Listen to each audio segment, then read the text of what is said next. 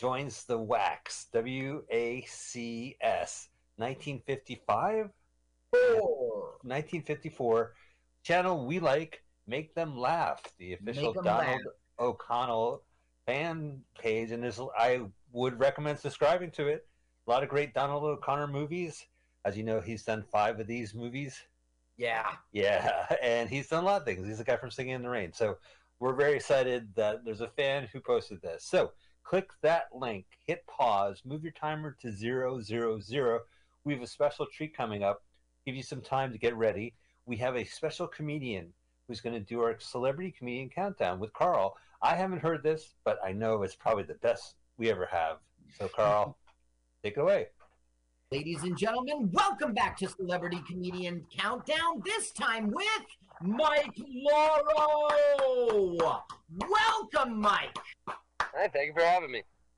Now, Mike, you are new to comedy. We see each other out there at the open mics, on the shows that you produce. You've had me on once or twice. But how long have you been doing comedy? What got you into it? Gotcha. I've been doing it for about 2.5 years now. I started, voice is getting loud. I started literally 2 weeks before the first lockdown of COVID. Ah. So yeah, so that's how it's easy for me to remember. I started like 2 weeks right before COVID, and I've always wanted to do comedy. It was something I always dreamed of doing, but I just never had the confidence to. Uh-huh. And finally one day I just said, why am I waiting? So I just went into it and did it. And so what, you went to an open mic? Where was your first open mic? Yeah, so actually, I grew up in Staten Island, so I knew a couple people that just so happened to do comedy. I knew Steven Duca, who I'm not sure if you know, and John Kirshner. And so I hit them up, and I was like, hey, I'm looking to start stand-up. Do you have any tips or anything you can give me, or tell me where I can go to start? And they were running an open mic at the time, so they were just like, hey, come here this day. And it was kind of just that quick. Perfect. So you are not a newbie anymore, even though maybe 2 years isn't so much. But I mean, I see you up there. You've got your persona and your style. You've got material. You know, are you feeling more confident nowadays? You're in our clique, right? You're one of us. No, yeah, I feel super confident now. It was kind of it was one of those moments where I started feeling confident even early on, but obviously just growing my voice on stage is where I need to start getting more confidence, and that's where I feel like I'm hitting my stride finally, which is nice. Now you are hitting your stride, not just as a comedian, but you're also a comedy producer. What got you into that? You're just making your own gigs, or what got you inspired to be a producer? Well, it was something I've wanted to just try to do my own show for a while, because I always felt like it seemed like a fun thing to do. And give more stage time, of course, is always good too. So it was something that I was looking to explore, and then finally I found a place that wanted to do a show, and that's how we made it work. Nowadays, you do a regular show at Hijinks. Hijinks. It's H-I-G-H Jinx, because it's a dispensary. Tell us about that show, when it is, where it is, and how you got into it. Yeah, so actually, I went on Facebook. They have all these groups for all different neighborhoods, like around Jersey, New York, things like that. And I kind of just put in those groups. I was like, hey, I'm a local comedian. I'm looking to do a comedy show. Do you know if any bars or restaurants or anything are looking to do a show?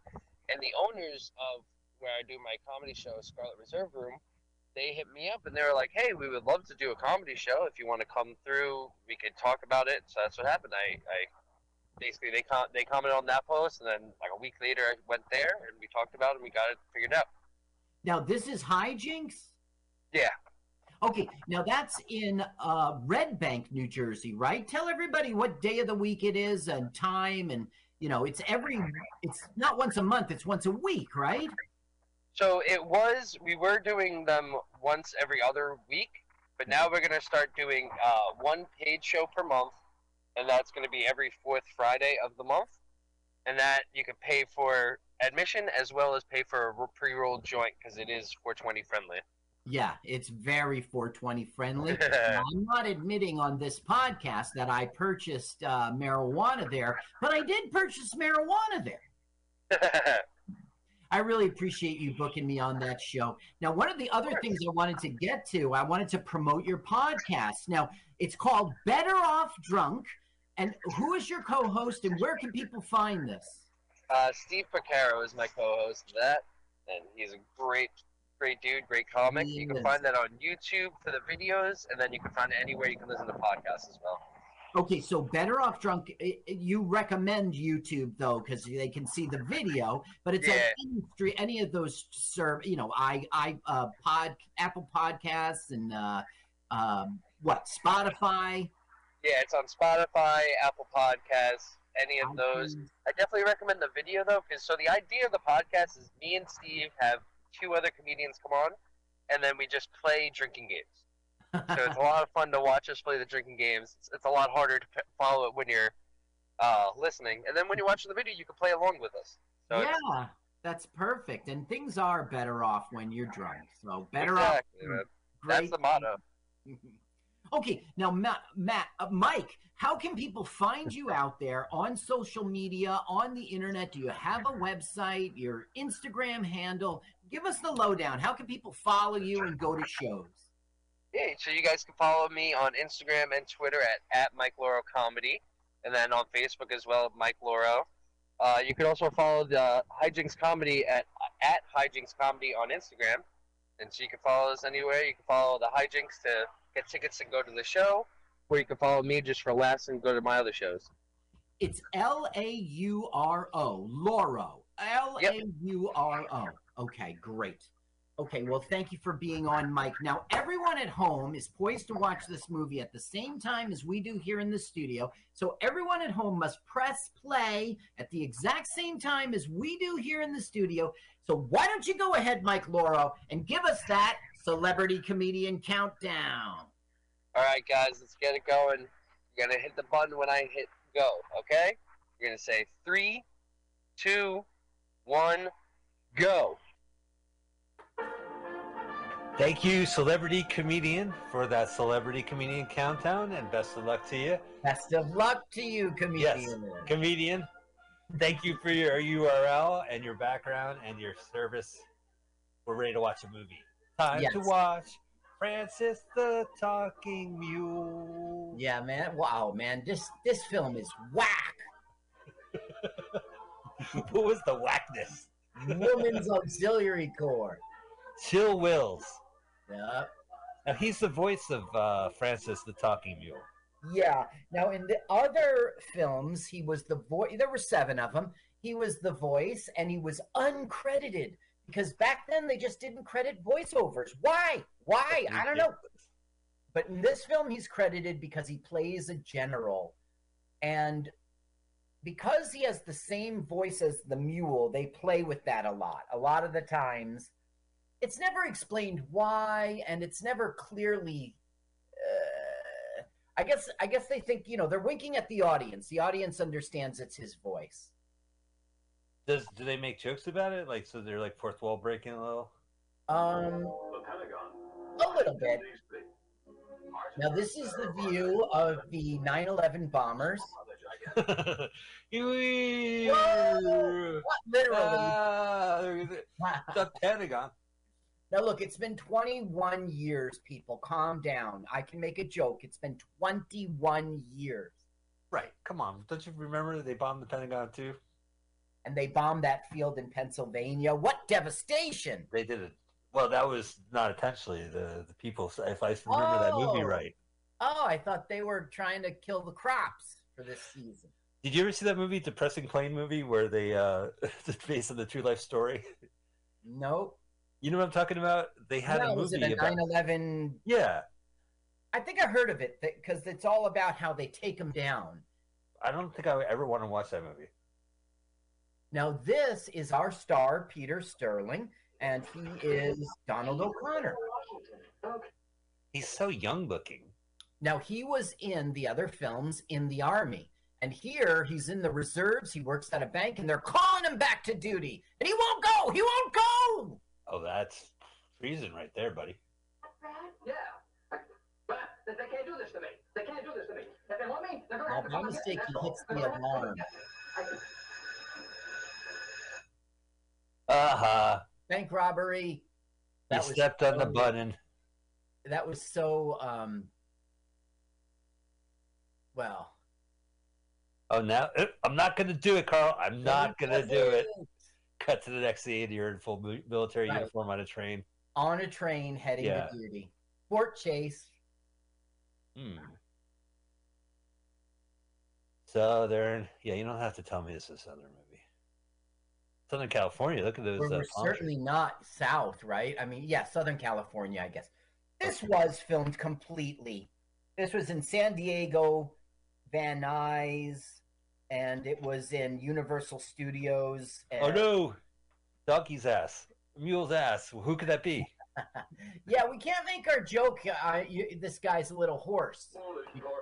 Oh, yeah, because he just won't shut up. Because he's a mule. Which I would be.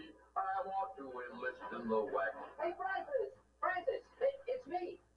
Francis. Now, coincidentally, he sees his old mule friend, Francis. Yeah, who also got into the wax, right? Well, it's really a dumb plot point. Somehow he heard that the computer screwed up and Peter Sterling was getting assigned to the wax. So he got himself there assigned to the animal experiments department just so he could get there and get his friend Peter out of trouble. It's the dumbest plot point ever. Animal experiments, man. That's fun. They feed you some fucked up sugar cubes. You got like a horse boner the first time. Your mane's growing out. Then you eat the placebos and you're crashing. Oh, look, we just bumped into our main That's a terrible hero.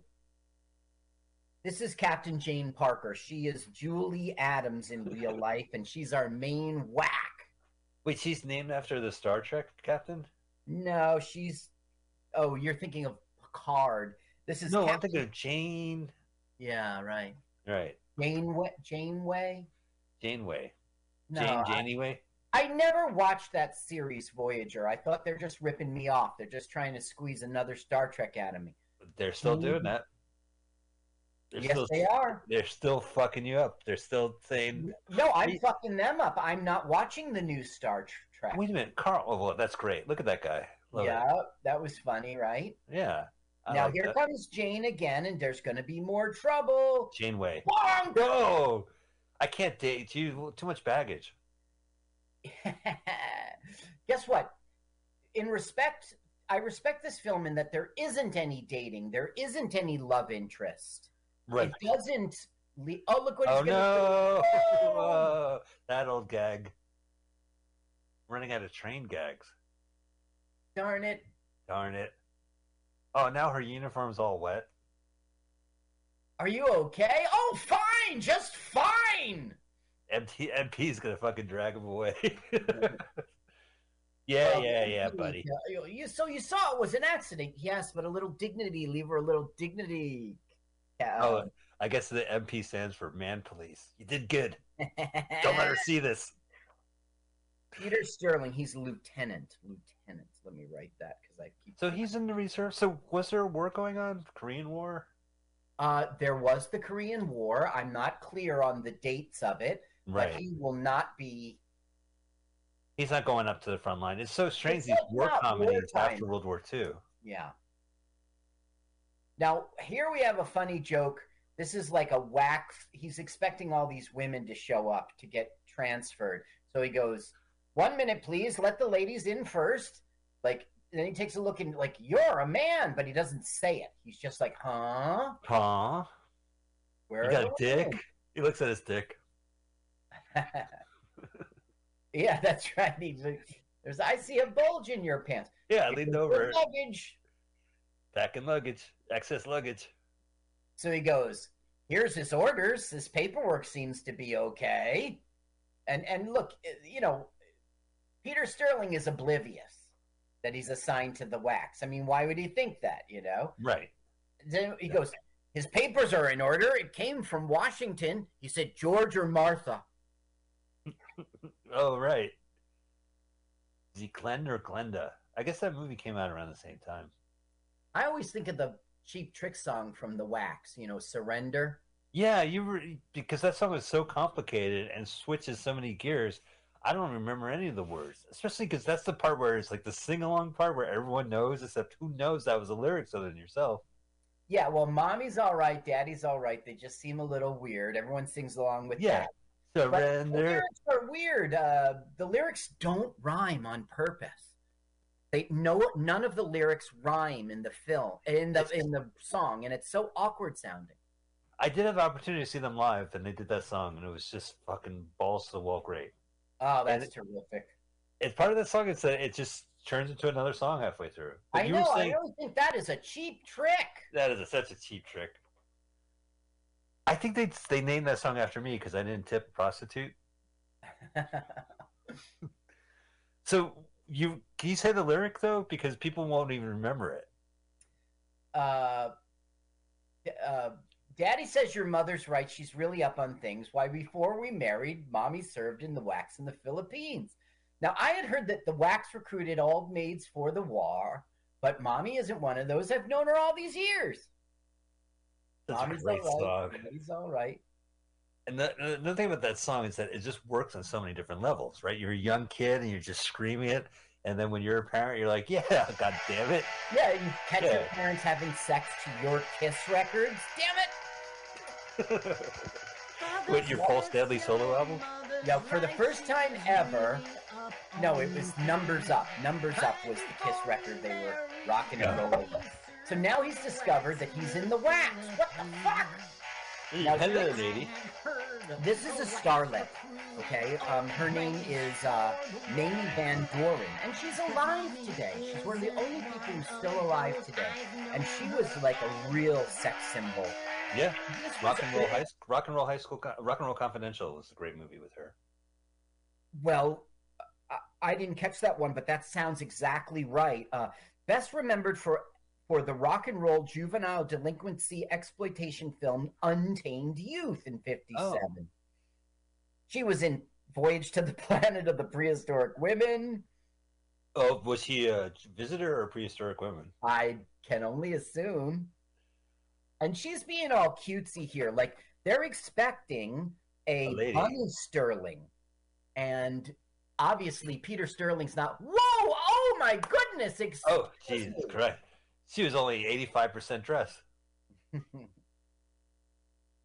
Now, here's our top dog lady. Okay? She is Major Louise Simpson. And she was like a sexy, sexy starlet, too, in the 40s. But now it's the 50s, and she plays more matronly roles. Nice. Now, we all know this is still our main whack, the one who got all doused with water, Julie Adams. Yeah. Now, why did they have a Star of David with an A on it? For asshole? I don't know the answer. Jewish asshole. You don't need to wear it on your sleeve, boys. Hey, did you just sleep with my Jewish wife? Nah, why would you say that? Because you got a scarlet A on that Star of David on your shirt. Oh, yeah. That's right. It's an adulterer's. Yeah, you always sleep with Jewish men, Jewish married men. Was King David, the one who had the affair with Jezebel and sent the? No, that wasn't King David. It was a different one. Okay, never mind. That would work for the A. Yeah, right. Jezebel. Now look at that clock on the wall. I swear to God, it's like elementary and high school when we were growing up. Oh, it looks like it's not 420 anymore, Carl. You can stop smoking. Now she's getting offended with like, I think you wax are great in your place. You know, we're getting a lot of... Oh, Battle of the Sexes in this movie. Yeah, we're getting a lot of... See, he never means anything sexist, but they always get offended and take it sexist. The thing is, it is sexist, but he's just repeating the zeitgeist of the day, you know? Go ahead, listen to him worm a little. Wonderful. They're just wonderful in their place. In their place? The fuck? Well, I'm just saying it could be anywhere. It could be here. It could be in the kitchen. In the kitchen. Hello, sex symbol. Turn it up because it's funny. No, not yet. But it's a start. He goes, what? He goes, something wrong? And she goes, not yet. Well, Lieutenant, in the course of your duties with us, you will be in contact with the women of this battalion. Yeah, don't fuck them. Any incident? Yeah. Incident? But you're saying he doesn't fuck any of them. Was there any He Burmese doesn't. girls there? Oh, yes. They used to sell us things. I can imagine. Yeah. I used to take some of them home with me. You did? Oh, yes. The did? Barbecue, those little monkey. You may go now, Lieutenant. Yes, miss. Oh, wait. I'm sorry, but it's been 10 minutes without a fucking talking donkey, and I'm going through withdrawal. Oh, yeah, we're not going to meet this donkey. Well, it's coming up. He's going to go to his quarters. He's going to go to sleep tonight, and Donkey's going to show up and explain himself. Now, have you ever seen the movie Hot to Trot with Bobcat No. Goldthwait? John Candy as a talking horse. He got credit as Don the horse. Should I see it? Yeah, I'll tell you why. It's one of the worst movies you'll ever see. Oh, Dabney Coleman's in it. I did not enjoy that experience. Virginia Manson is a professional actor, though. I read an interview with Dabney. He couldn't say anything nice about the talking horse movie. He has buck teeth in the movie. Dabney. Okay. And Gilbert Gottfried plays the veterinarian at the end of the movie. He's got the horse on like a dentist chair.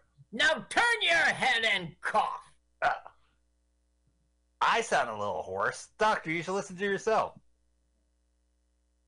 Yeah, no, it's... There's this one scene in which the general, who's the voice of the horse, of the mule, gets like horse. And I don't understand why he does. Okay, now we're going to see the mule. Finally. All right, you got to open a window so the mule can show up. Right. It's like every Mr. Ed episode. It's like, yeah, Mr. Ed. I think that Mr. Ed totally ripped off this series. Yeah, the absolutely. thing is, director Arthur Lubin did it. So... so it's the same creative forces. Off. No, okay. it's just... Director Arthur Lubin. Several Abbott and Costello films, Phantom of the Opera in 1943, the Francis the Talking Mule series, and he created the Talking Horse TV series, Mr. Ed. So is he ripping himself off? I don't think so. No, it's just an evolution. There was you on the train. Yeah. Boy, am I glad to see you. Police! What kind of an indoctrination are they giving you? Oh, I'm in terrible trouble. Well, that figures. He's like, you can see the peanut butter falling out of the donkey's mouth. That's right. To credit to this film, they don't do too many tricks with like doing it in reverse, then forward, then reverse. It's pretty good. You see the way he's got his mouth going there? It looks good. They're not faking it. It is this Mr. Ed thing where suddenly they're talking at a window and the horse comes in, or they're at some area where the horse could just kind of show up. Stable. Mm-hmm. Yeah, stable. So now he's explaining the thin plot that he found out he was in trouble and came to look for him. He had to get himself assigned to the animal experiments department. It's kind of cheap, but I mean, it's our what is this? This is our fifth edition. I was thinking about that too. Like Police Academy 5, I think was maybe Miami when they go to Miami. Okay. Well, I mean, this film is no slouch. This film did better than. Okay, wait. Let me find it exactly. Hey. What's this? See, they overheard the horse, the mule, so they think there's a woman in there. Ugly as a mule. And I heard she's stubborn as a mule. Oh, donkey. Donkey! Yeah, it's not jumping out and biting me, but this film did better than the sequel number 2 and number 3 and number 4. This one had good box office. Okay. I really wanted to do a Francis the Talking Mule movie on our show because I've always heard about this. So I wanted to find the most interesting one. I didn't want to just watch another drab one. Gotcha. And I picked this because of Zazie Pitts, who's a regular. Mamie Van Doren, who I read on IMDb, did not want to be in this movie. She did not want to be in this movie, and Clint Eastwood was her friend. I said, she's still alive, and she's trying so hard to be a sex symbol today. She has like plastic surgery and stuff. Mammy Van Doren didn't want to be in the film, but she was contracted to Universal and had to do it. Clint Eastwood was her friend of hers and found out she was in it, asked her to help him get a part. She said, God, why are you trying to get into that movie? I'm trying to get out of it. The only reason anyone starred in that film because they were forced to do it. Well, he was in Joins the Navy, I believe. He was in a Francis movie. Clint Eastwood. I believe, yep. But we saw Clint Eastwood in Bonzo Goes to College, too. Clint, what? Clint Eastwood, wasn't he in Bonzo Goes to College? No. Was he in Bonzo? No, I would have been all over that shit. I thought I saw a movie where he was holding a monkey. It must have been orangutan in Any Which Way But Loose. Is that what you mean? It's not what you mean. It was before that. He's like a tall drink of water, like the young Clint Eastwood. Yeah, I guess I don't know about that. Okay, so by mistake, this woman is in the same bunker as him, and he's about to go, excuse me, and she'll go, ah, you know, that kind of thing. And the MPs run in and take him to the major's office, and, oh, I'm sorry to disturb you, But it's too dark. Wah! Let's see, scream. Some cute 1950s styles. Yes. Yeah. Nobody in here, huh? Look, he puts his head under because it's a comedy. Oh, shit, it's the Madam Police. MPs. Ms. Police. Ms. Pac-Man. Yeah, Ms. Pac-Man. I know what you're thinking, but it isn't true. Now, I know what you're thinking, but it isn't true. Then he comes into this office and goes, I know what you're thinking, but it isn't true. Isn't it obvious that this was all error and that a guy is in a ladies' auxiliary? No, they know it's a mistake, and they're getting him transferred out, but he's spending the night, you know, and... But they didn't realize that he might cause trouble, like having one guy in there? But he was supposed to be isolated in his own barracks, and it was a screw-up that woman came and got him off. They do that a lot. 2 incidences one night? 2 incidents? Now, this woman in the 30s and 40s was like a statuesque, sexy man killer. She was in 150 movies. Wow. She's got 2 stars on the Walk of Fame because when her movie career started to dry up because she got older and she couldn't play Fatale, she turned to television and she got real smart. So she got 2 stars on the Hollywood Walk of Fame. So one star has a film projector, right. And then the other one has a TV set. Yes. Was she on radio? Does she have a radio one? She doesn't. Commenting on her other woman roles, Barry once said, I seem to be a woman always with a gun in her purse. I'm terrified of guns. Oh my God, I go from what? Francis was out the window. You missed it. Yeah, and what he's doing is saying like, nice ass, toots. Go ahead, play it. And she's like, how dare you? Yeah, you're the one with the nice ass. Neuropsychiatric retention. That's really gold-bricking. Oh, I tried to tell her. I can see right here what you tried to tell them. That a mule talked to you. They didn't believe me. And neither would I. So don't pull any of that mule hanky-panky around here. Mule hanky-panky. Yes, ma'am. For lack of clear-cut evidence, I will not press charges against you. But let me make one thing quite plain. Until you are transferred out, you're a whack officer. You will think as we do and do as we do. Everything? Everything. That is whack. You want me to whack off? He's in the whack. Yeah, because they say whack officer, and you hear whack off a lot. I forgot about whack officer. Mother says your mother's right. She's really up on things. Why before we married, Mommy served in the wax in the Philippines. That's right, yeah. Hey, all right. Now, in the movie, I don't understand why he comes out in his bathrobe. It's right, he is in the military. There isn't some mistake.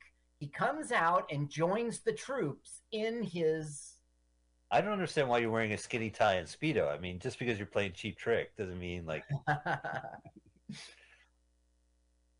Now I had heard the wax recruited old maids for the war, but Mommy isn't one of those. I've known her all these years. Mommy's always Look at that. He's at least wear a shirt, Donald. seem a little weird. But for what? Why does he come out like that? I don't get it. Now he's going to fall in line and do the exercises with them. He's like, oh, it's a big mistake, and that's why I'm naked. You can wear some clothes, goddammit. Did he not think that he had to go for military training in the morning? I don't know, and I don't know why he comes out like this, and they're giggling. There's our main whack, our captain.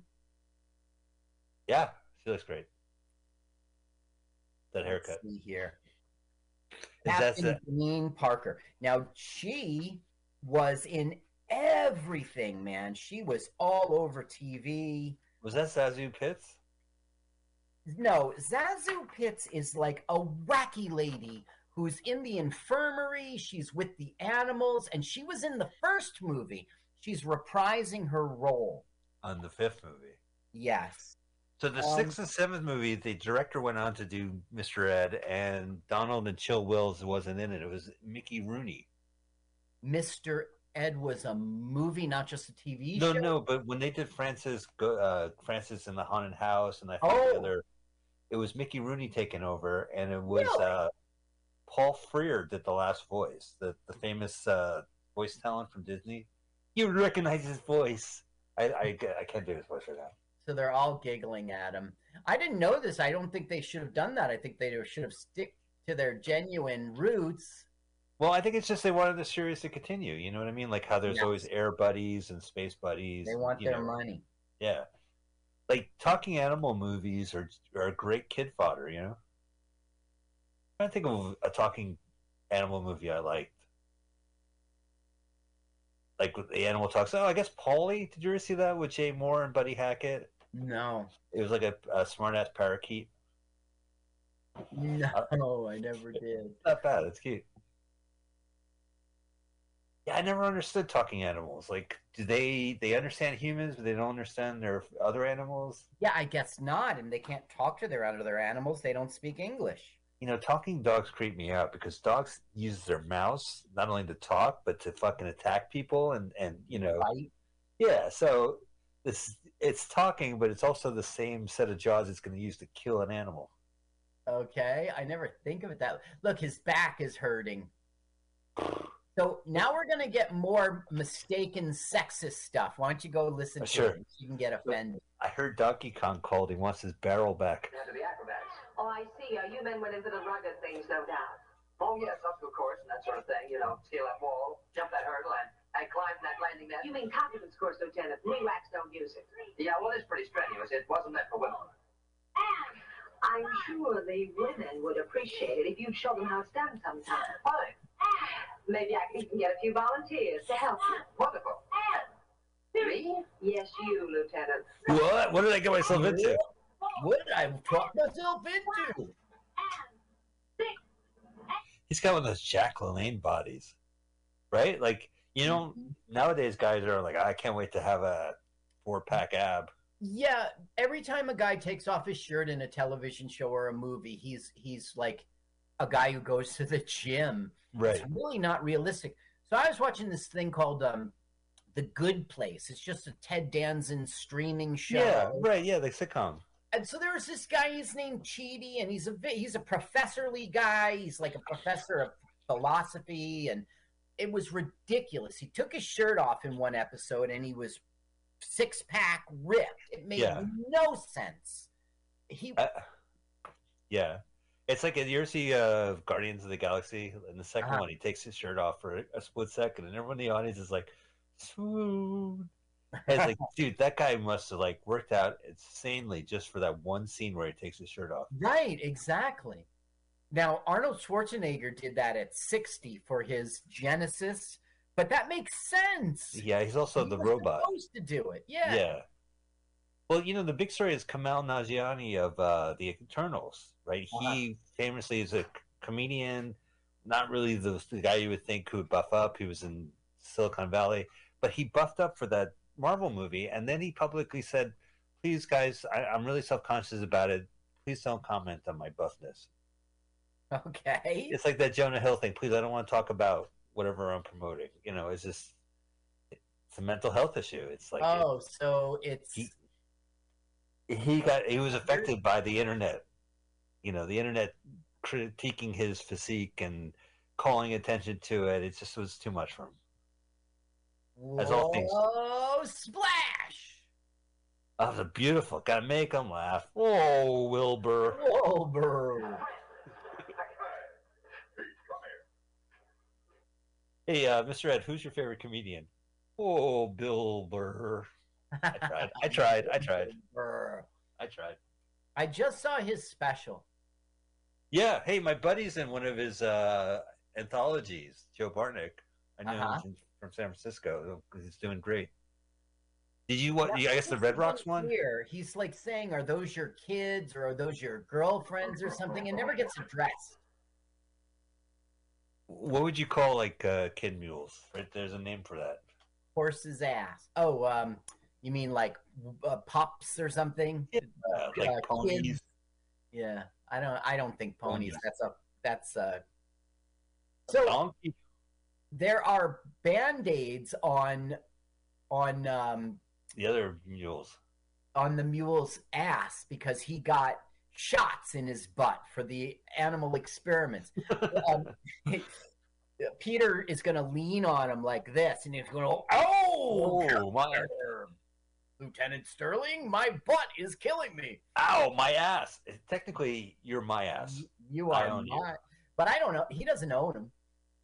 They're equals? Like, I always feel like the donkey is smarter than him on purpose. Yup. Watch right here. He's going to lean on him right here. Yeah. Oh! They snuck up on me with a square needle. Sorry, Francis, I forgot. They didn't waste any time. Square needle. They always waste time. There's a shortcut to the finish line over yonder. Now, that wouldn't be fair. All's fair in love and war. Get going. Well, my girl is way ahead of me, isn't she? There is the understatement of the year. Come on. Oh, it's so cute, so genteel. Uh-oh, woman, run! Look, he helps her. She helps him up, and still wins. It still wins. Right, the finish line's right behind her too. Oh, he didn't win. Yeah. Oh, I just misjudged the height of the fence. That's all. Now, okay. Francis just told him all about something he did, new information. There's a general, General Benjamin K. So General K doesn't like the wax, like being part of combat and stuff. So they're trying to be part of a camouflage unit. And so he told them all about a big competition with the camouflage and how General K is trying to get rid of them, and we got to help these wax out. So by mistake, he shouldn't know that information, and he lets it go to the captain here. Look how his under. Look at that.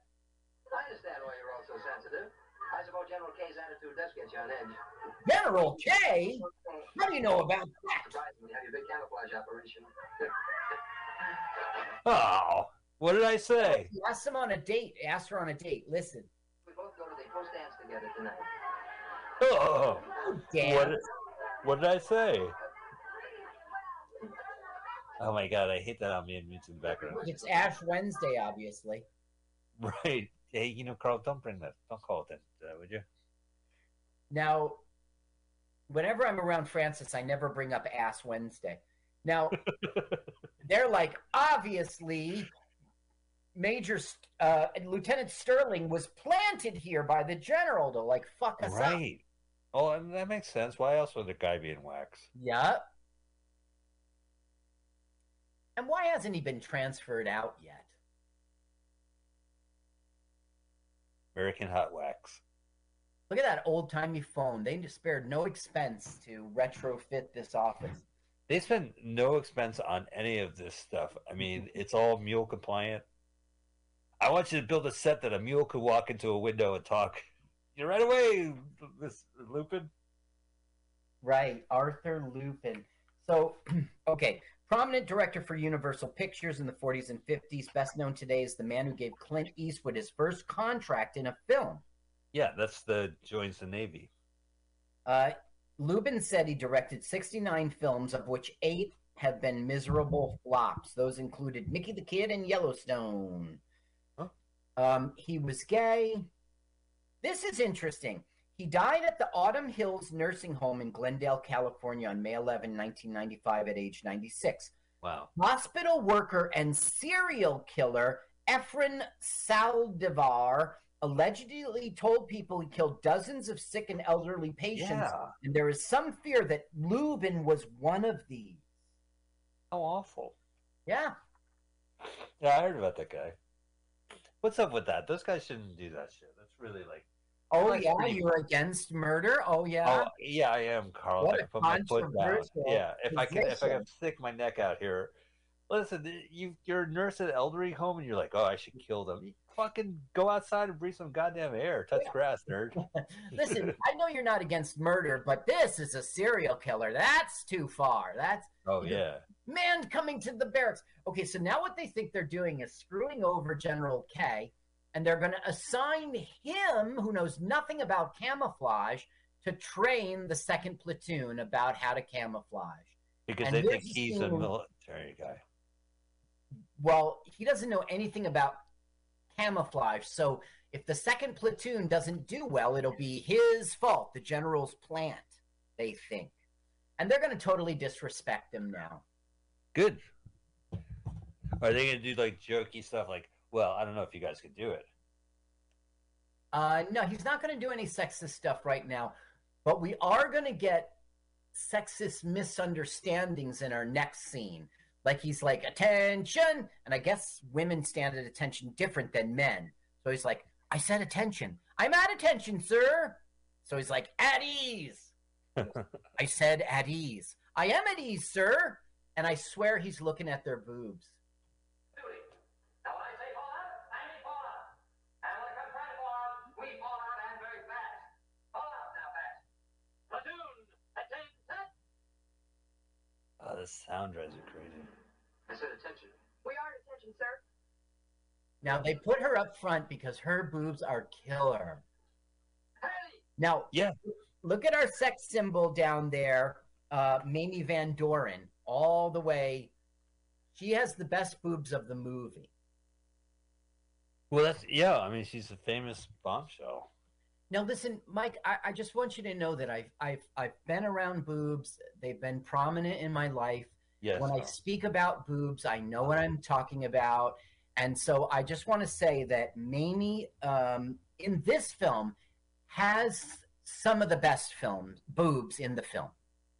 Well, Carl, listen, I agree. You know, as a guy who respects women and appreciate female form, all I got to say is, ooga. Hey, I say that respectfully. I do. I respect most of the women in this film. I don't. Except the mean old captain. Yeah.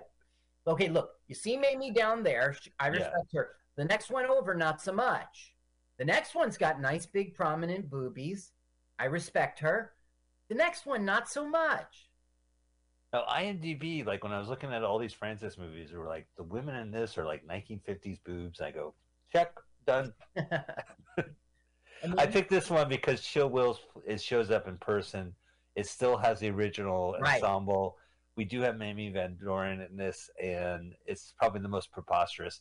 They did a movie, Goes to Town, where the donkey and him are in New York City, which sounds absolutely hysterical, having a donkey walking around Times Square and whatnot. Oh, the animal experiment room. Yeah, and we just got a joke in which he thought he was turned into a monkey. Hey, what have they done to your... Lieutenant, I'm getting what I deserve for trying to help you. One more injection, I'll be ready to buck for Rear Admiral. Why are they ejecting a horse, and with what? I don't know. It's experimental. I don't know. We don't learn what it's for.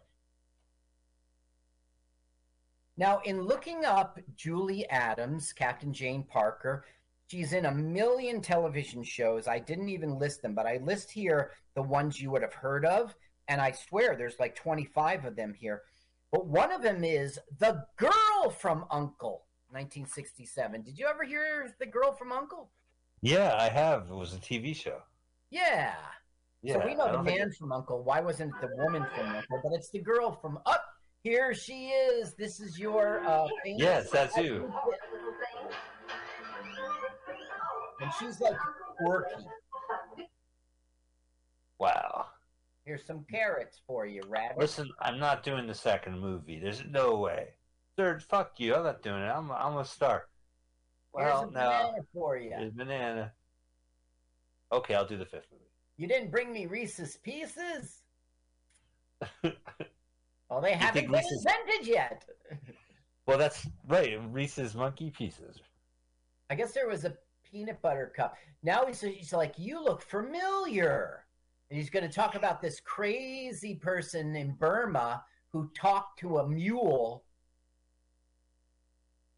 But she never puts two and two together that it's him.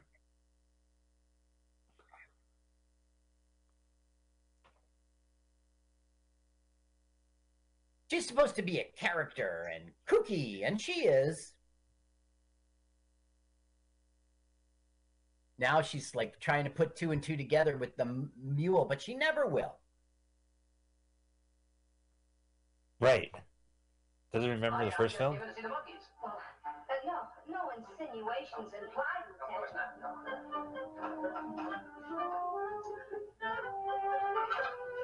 Good Lord. Little beast. No reaction whatsoever. Here,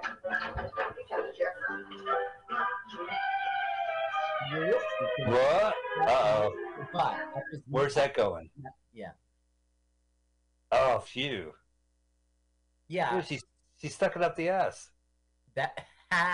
She stuck it up his ass. The ass. He drank a whole bottle of alcohol yesterday. Now, you dear little mule, I'm going to start you on your pills.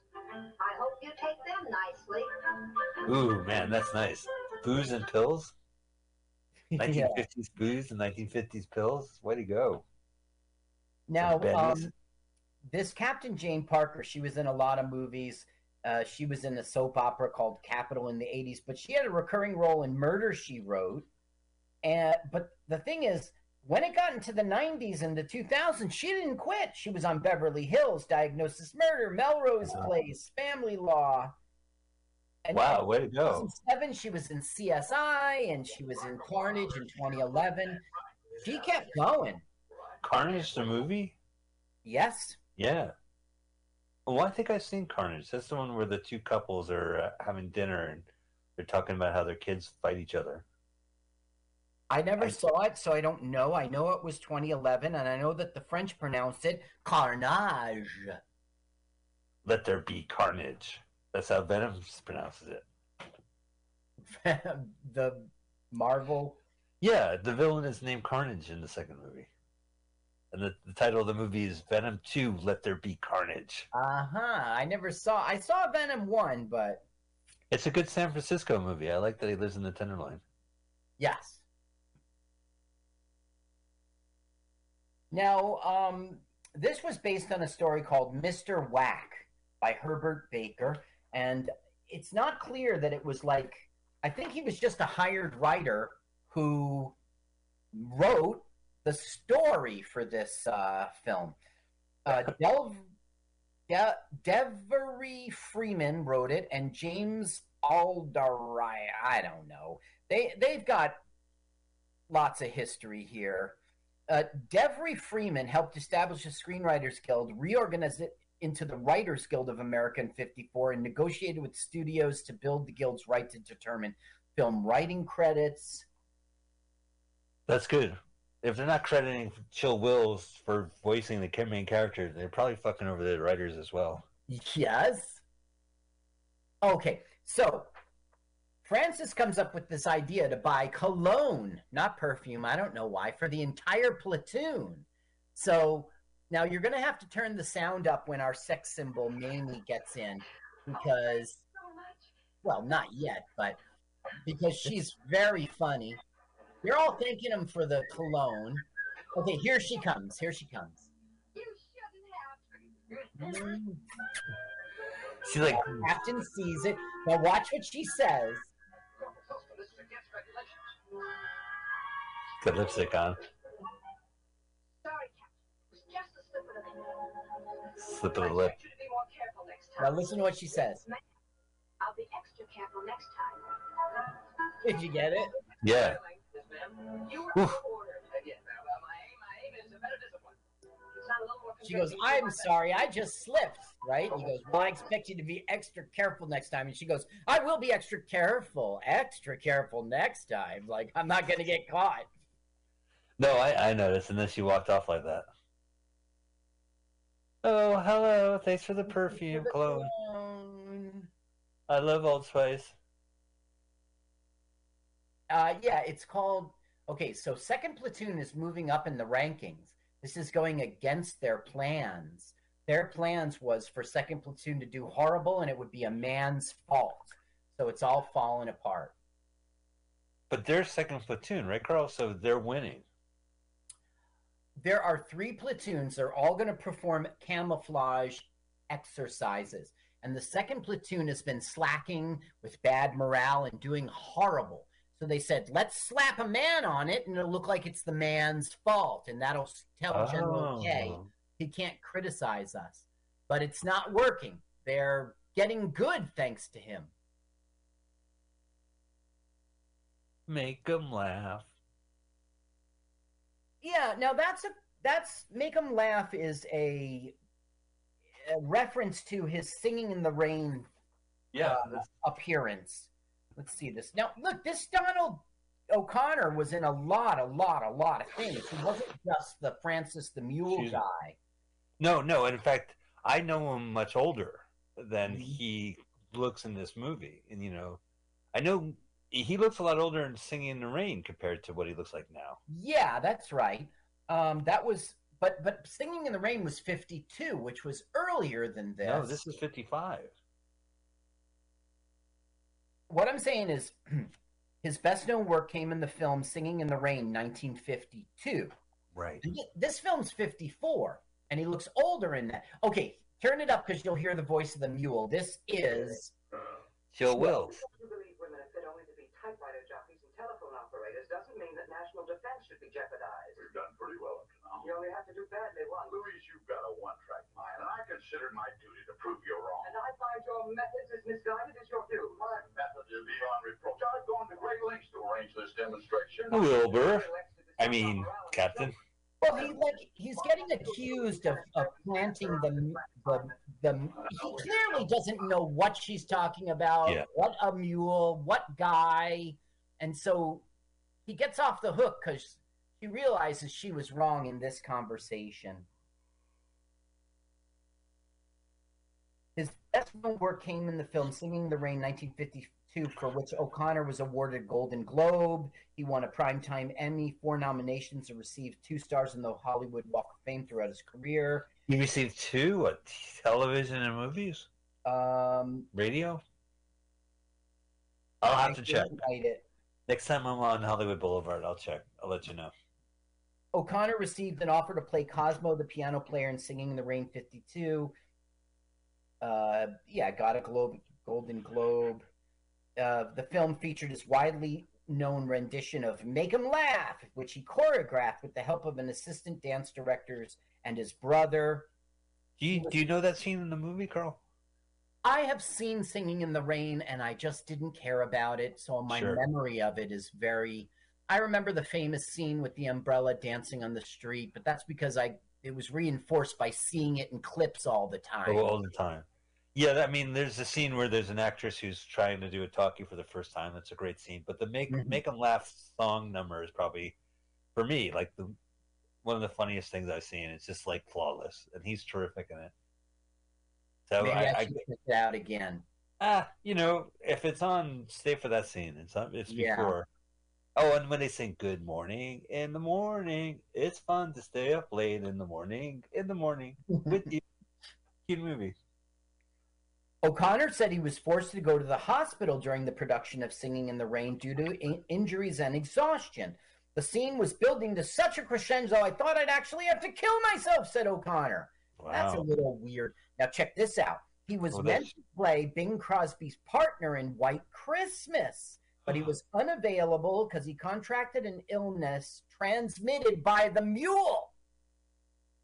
I don't understand. I've never even heard of that. You can get like mule pox? You could get mule pox, I guess. He was replaced in the film by Danny Kaye. Look. He hears the voice. Yup, and he goes, 10 shut, and he goes, quiet, Francis. It's not funny. But it's really the general. See, we hit the verb front together. I'm General K. At ease, Lieutenant. I know. I need to. Porky Pig over there. Wow, it's a transfer of power. It'd be strange, man. If I was friends with Francis and then some guy sounded like him, I'm like, Yeah. You will not believe this shit, but you sound exactly like a mule that talks to me. You sound like this talking ass. What? Yeah, exactly. That's exactly how a talking ass sounds. Now, White Christmas was a huge, huge hit. It's really a missed opportunity that he wasn't in that. And it's weird that he got sick from the mule. O'Connor and Bing Crosby united on Anything Goes 56 at Paramount. It's just not the same thing. And the studio also released the Buster Keaton story, of which O'Connor had the title role, which we already know. Right, and he hated that film. I believe it. Well, the story of that film is that Buster Keaton got enough money to buy a house, so he said, "Okay, yeah, whatever you guys want to do, that's fine at this point." He just wanted to not be homeless anymore. Right? Yeah, have some stability. Yeah. He was living in like a van in the studio lot. Yep. It was pathetic. Because he lost the control, the creative control. We learned this from the general. Yeah, that's right. Well, he did a bunch of movies, and they're on YouTube with Jimmy Durante. What? No Beer and like Speak Easily, and it's like these kind of prohibition comedies. It's interesting. I've seen a bunch of them. It just doesn't. I don't know if it doesn't work. Like you have this Mr. Stoneface, silent star himself, and Jimmy Durante. Oh, are we gonna see one of those? Yeah, I have it on the list. I mean, you know what? Maybe let's do it next week. Speak Easy. All right, sounds good. What's it called? Instead of Speak Easy, it's a prohibition pun. It's Speak Easily. Speak Easy. Buster is a. Oh, I don't. Gosh, I'm just. Do you know what year? No. Yeah, 50-something, 50 and change. So you don't know what year? Oh, I don't know offhand. No, but it was in the. I'll look it up. 40s. Whatever happened to all the seasons, losers of the year? But every time I got to thinking where they disappear. When I woke up, Mommy and Daddy were rolling on the couch. Rockin', rollin', numbers up. They got my Kiss records out. You know, that's a rhyme. Even though it's the same word, out and out. That breaks their pattern of no rhymes in the song. Is it just that song that Cheap Trick doesn't know how to write, or is it like every song is weird? No, it was just that song, The Words Don't Rhyme, which was so weird. I didn't realize they even mentioned Kiss in that song. How crazy is that? Yeah, I think you need to give that song another listen. Yeah, another listen. Another listen to Surrender. See, what's funny is in the beginning of that song, the bass is playing an A, and the band is playing a G, and that does not go. Yeah. But then the G slides into an A, and the song fits together all of a sudden. It's a piece of genius, that song. You know, I remember you complimenting, this is years ago, Carl, decades ago, Right Here, Right Now by Jesus Jones. Oh, yeah. You're like, listen to this. It starts off with this techno shit, and then Yeah. 3 seconds into it, it says, fuck this shit, and goes, and starts the guitar playing. Yeah, that's right. It turns into pointed a that out to classic rock. Okay, here's the camouflage, and they're getting Where? better. Where's the camouflage? Well, you turn it around and you see all their flat asses. So I know, Now it's look, strange. to teach Peter Sterling, he's camouflaging himself as a moose. Oh, right. I don't see any donkeys around here. You know, the theme song didn't really work for Francis. A mule is a mule, a cule, a cule. A cule. And no one can talk to a cule. Unless the cule, the mule, a cule. It's the famous Francis talking mule. What's this? A moose? Hey. Just a little lesson in camouflage. I thought you would be a little horse. Are you kidding? This is my bread and butter talking. Don't be insulting. Jill Wills was like a big-time poker player. I can't get my head around Chill Wills. First off, what a great name. Yeah. I'm sure that's not his real name. Well, his last name must be Wills, and he must have got that nickname. Right. And he's like got Buster. that southern drawl. Like, was he in every single Western? Was he like poker player number 2 in the bar? Will's deep, rough voice with its Western twang was matched to the personality of a cynical, sardonic mule. It doesn't say here he was in a lot of Westerns, but I'm sure he was. He was in The City of Chicago, the City That Never Sleeps in 53. Was that Giants Chicago? in 56 with Rock Hudson, Elizabeth Taylor, and James Dean. James Dean. Best Supporting Actress in Davy Crockett's The Alamo. Check this out, man. This is okay. Wills was nominated for Academy Award for Best Supporting Actor in his role in Davy Crockett's companion beekeeper film The Alamo, 1960. However, his aggressive campaign to win the award was considered tasteless. What? Really? The star's director and producer John Wayne, who publicly apologized for Willis. What the fuck? Yeah, there's no such thing as bad publicity. There's no such thing as tactlessness in Hollywood. They had to single this guy out? It must have been really awful. His publicity agent sort of fell on his sword. His name was Bow Wow Wojcicki or something. He accepted blame for the ill-advised effort, claiming that Wills knew nothing about it.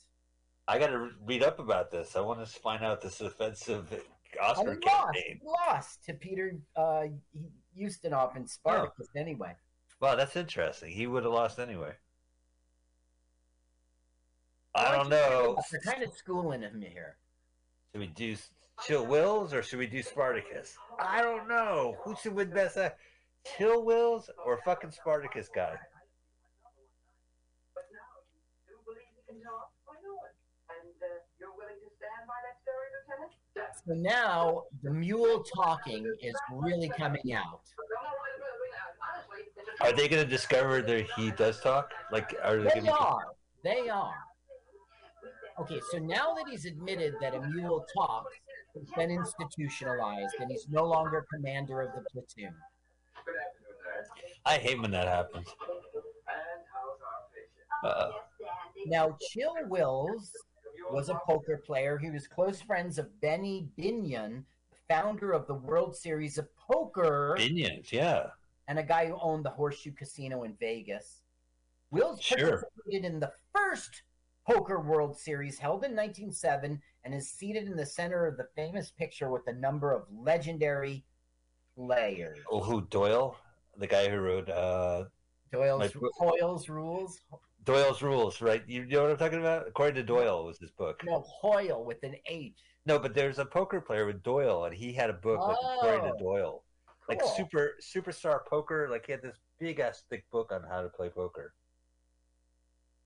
Do you think Chill Wills knew Gabe Kaplan back in the day? No, I think that was 76, and here we're talking about, well, probably when it came around. No, that wasn't 76, because that was his fame in Welcome Back, Kotter. I think he became a poker player much later. Yeah, maybe after Fast Break, after all the Gabe Kaplan movies dried up. He had Chill Wills had made appearances on behalf of Barry Goldwater, Republican nominee against Lyndon Johnson. Later in '68, he refused to support Richard Nixon. Master of ceremonies for George Wallace. George Wallace? Yeah, governor of Alabama. I don't know about this Nixon guy. He's too much of a radical. I'm just going to stick with my George Wallace's. Yeah. The South shall rise and segregation forever. Wills is amongst the few Hollywood celebrities to endorse Wallace and bid against Nixon and Hubert Humphrey. That's so nuts. He was also a singer in the Avalon Boys Quartet. That's how he started his fame. You can clearly hear his voice, I'm sure. It's like these angelic voices, and then there's a dog chill. Yeah, he's probably the bass. He provided the deep voice for Stan Laurel's performance of The Trail of Lonesome Pine. Oh. Way Out West in '37, in which the Avalon Boys Quartet appeared. So he comes from a lot of fame. Yeah, you got something on your face right there. You didn't shave this morning, did you? I didn't shave this morning. Now look, she's saying, I heard the mule. It's real. It's true. The mule fucking talks. You serious? So they're going to suspect ventriloquism. You know, I have another Clint Eastwood connection. Okay. He starred in a movie called The Mule. Okay. And he was in Francis Joyce the Navy, and Francis was a mule. You still never seen The Outlaw Josie Wales. Or Pale Rider. Never seen Unforgiven. The Good, the Bad, and the Ugly. No, I've seen The Good, the Bad, and the Ugly. I've seen the entire trilogy. You did? Yeah, years ago. I saw it in the theater. $2 more. You saw that? Yeah, it was. It starts off with wow, and then for a few dollars, check out this movie, and then the sequel for a few dollars more. I've seen all three. I've seen the Good, the Bad, and the Ugly trilogy. I have. What color did they paint the town in for a few dollars more? I know they paint the wagon. That's a different movie. You did not see these films. Of course I've seen these films. Listen, I saw The Good, the Bad, and the Ugly in London 30 years ago with this fucking great sound system. They played the do-do-do, like you could hear it in the back and on the side. Wah, wah, wah. It was really cool.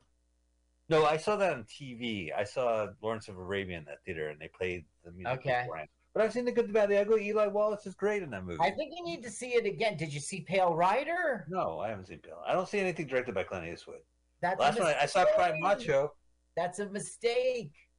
Oh, you got Crying Macho. Does not count. That's like contemporary. They should be Cry Francis, where this boy brings his donkey everywhere. They do donkey fights. There's no donkey fights in this movie, right?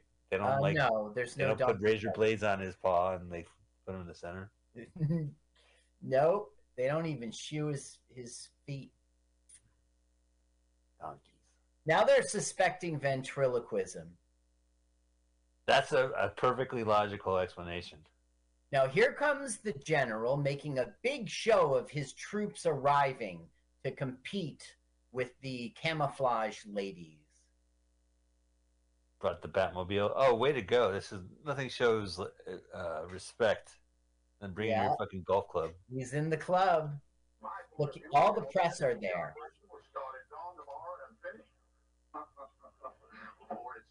What happened? Did you spot them? Did you shoot them down? No, we need them behind the typewriter. We're using guns, ammo, squirt guns. That's Francis's voice. Yes, it is. And what he's saying is, when they fail today, the wax will be in their place. There'll be secretary pool kind of people. There'll be kitchen patrol. They'll be cleaning up, Right. It's ridiculous to think that they could compete with the men in any sort of military operation. Like when a man needs to put a beer down, they'll be there with the coaster. Oh, the guy has the voice of the mule? So she gets shocked. Oh, I'm sorry. I thought you were a mule. What? I thought you were talking ass. This is the second time this has happened to me. What the fuck? Where's my sound? that again. I mean Lieutenant Sterling. Oh, Sterling. Yes, I met him and his mule. What do you mean the animal talks? What do you mean the animal talks? He sounds like me. That's preposterous. Well, they never really say "and sounds like me." Everybody's just supposed to hear that. Oh, right. Well, he does. I mean, Donald hears it immediately from Sterling. And I guess the other woman who's heard the mule talk kind of picked up on it, too. And I think by the fifth one, everyone knows it was his voice. You know, everyone who went to the theater to see it that night knew the backstory of he was the voice. My brother gave me a DVD compilation of Bosom Buddies. I think it's the first season, but the first and second season. The first season, the girls didn't know that they were dressed up as women to stay there, and then the second season, all the women knew that they were dressed up as women. They let it slide. So it's like in this movie, like, do they know the donkey talks? Yes, they each one at a time find out, including the general. Yeah. And now they're going to go into the psych ward and see this talking donkey. Did they realize that he was not brought in by the general? It was a computer error. Yeah, they don't know it's a computer error, but they do, because the general is so oblivious. What are you talking about? They just they drop it. They drop their accusation.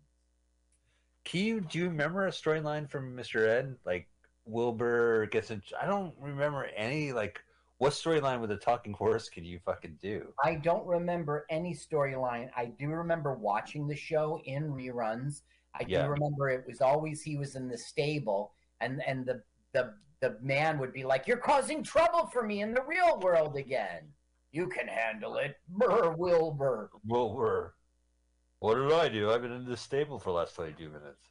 Okay, so I don't know if it's so funny, but why don't we listen? Sure. Well, this is the whole money shot, the voice shot. So you're the talking mule, huh? All right. Look it up. This is all utter nonsense. What do you mean, utter nonsense? Same voice.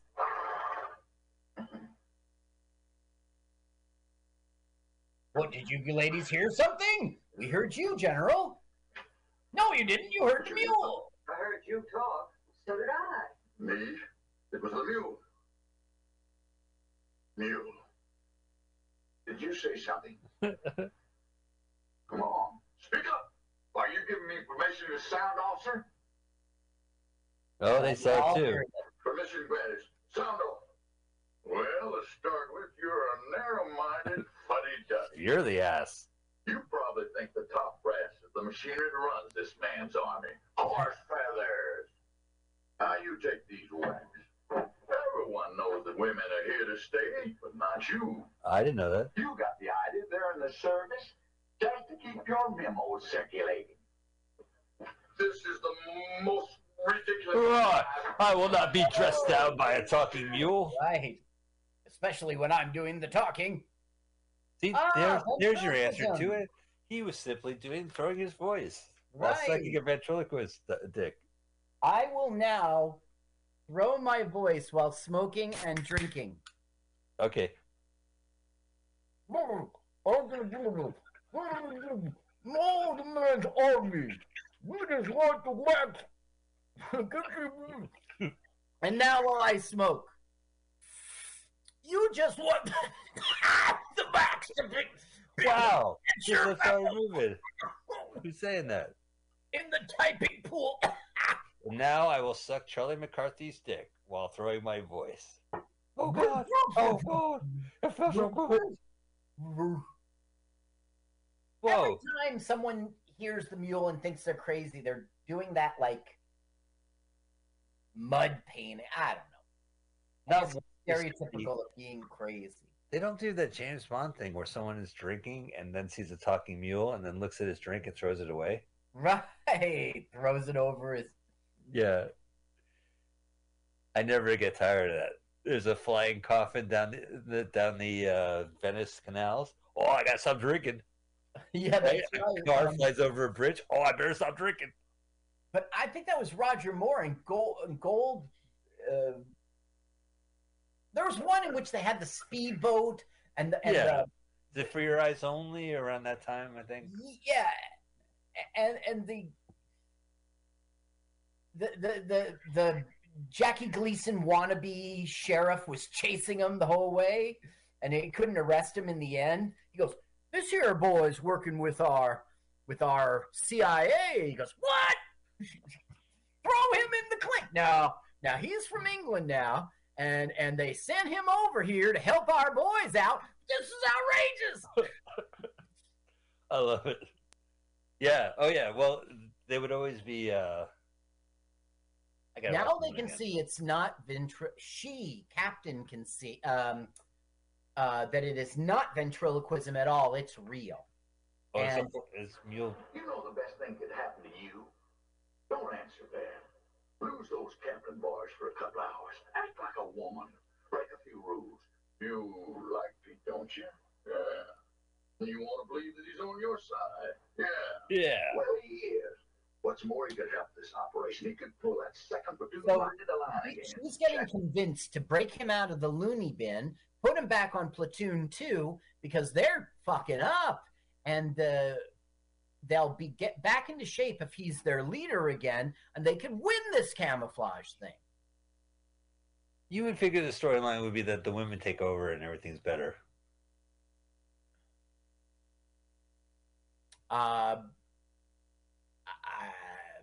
I don't know. I don't know. Well, I mean,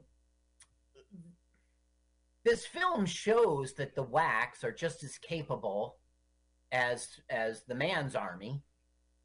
Yeah.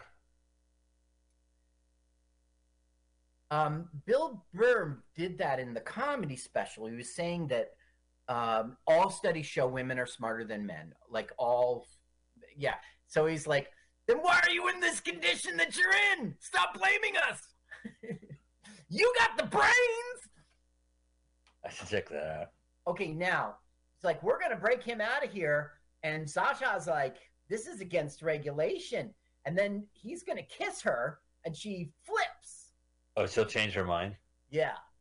Does he remember her from the first movie? No. Oh, that's a kiss. She goes, how can I help? Look how she holds her hands, and she's great. Character, yeah. Zazu Pitts. It's one of the greatest names out there. Yep. She goes, okay, take off your clothes. What? Yeah, I want Sterling to wear them, and Sterling goes, what? Wait a minute, really? But there's going to be she's going to switch into the nurse's outfit and just walk out of there as the nurse. But then there's a problem. His hair. They need a wig or something. Right, of course. Yeah, it makes perfect sense. Who wrote this screenplay? A mule? Makes no sense. It took 4 people to write this screenplay. Wow. Well, listen, Francis would never say this. This is shit. This is not real. This doesn't hold true to the character. He would never say this. He sounded like he sounds like an ass. He would not say this. So the joke here is he doesn't know how to put on a dress. He's never done it before. Oh, there's a mule by the window. Right. It just so happens there's always windows. Clip, clop, clip, clop, clip, clop. Next window. Nay. Oh, that's a horse. They forgot the hat, I think. Oh, look, it's one of those iPhone charger lamps. She thinks it's the general seeing her naked. Right, because he sounds like the general, but it's never really. Oh, it's a talking mule. A talking mule? And it's not explained why in the world he would sound like the general. Just a coincidence, I guess. They're having fun with that, but it doesn't make any sense. Right. It doesn't make any sense that he would know that the computer messed up.